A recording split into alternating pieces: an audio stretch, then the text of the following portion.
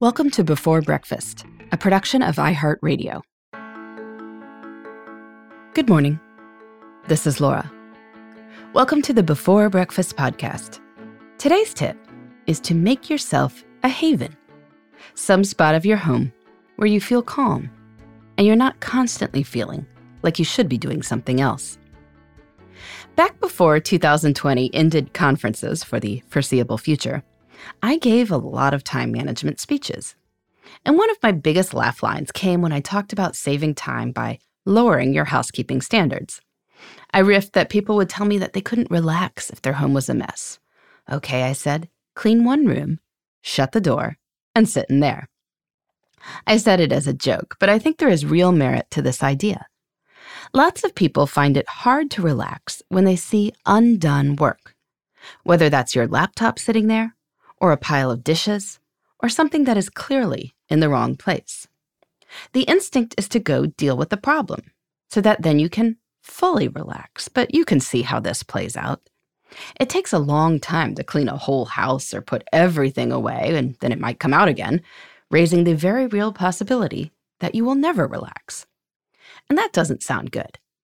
So if you know this is a problem for you, you might choose one room that is relatively easy to put in order, and then consciously treat this as your closed door haven. Keep it pretty minimalist. There's less stuff that way to put away. If you have kids, maybe a master bedroom could be good for this. Don't make it a magnet for kid toys. Shove them out as soon as they wind up in there. Fold laundry elsewhere. Usually it's possible to keep the clutter under control. When you need a respite, shut the door and sit in there. If that doesn't work, if you happen to have a house that's big enough to have a formal living room, sometimes these get less use and hence attract fewer active projects that then look undone. So that room can become your haven. An enclosed porch could serve this function as long as you store the outdoor gear and projects somewhere else. In a pinch, even a small apartment could offer some spot where you can't see the clutter or the work. Turn a chair to a window and make the space in front of it minimal and relatively clear.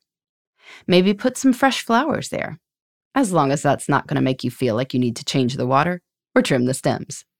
So maybe a house plant that doesn't need much care, or a fake plant. We can waste all kinds of time puttering around the house, picking up things here and there without any purpose except a vague pursuit of order. I suggest people stop doing that. But I know that's harder for some folks than others.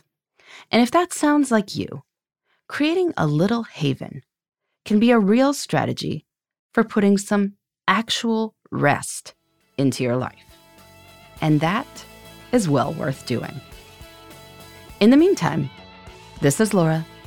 Thanks for listening. And here's to making the most of our time.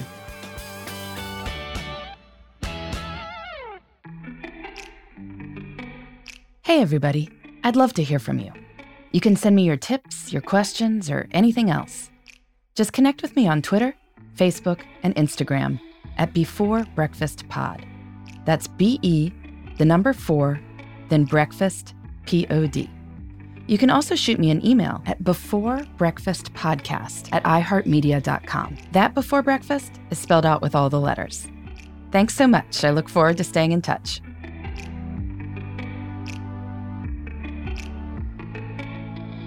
Before Breakfast is a production of iHeartRadio.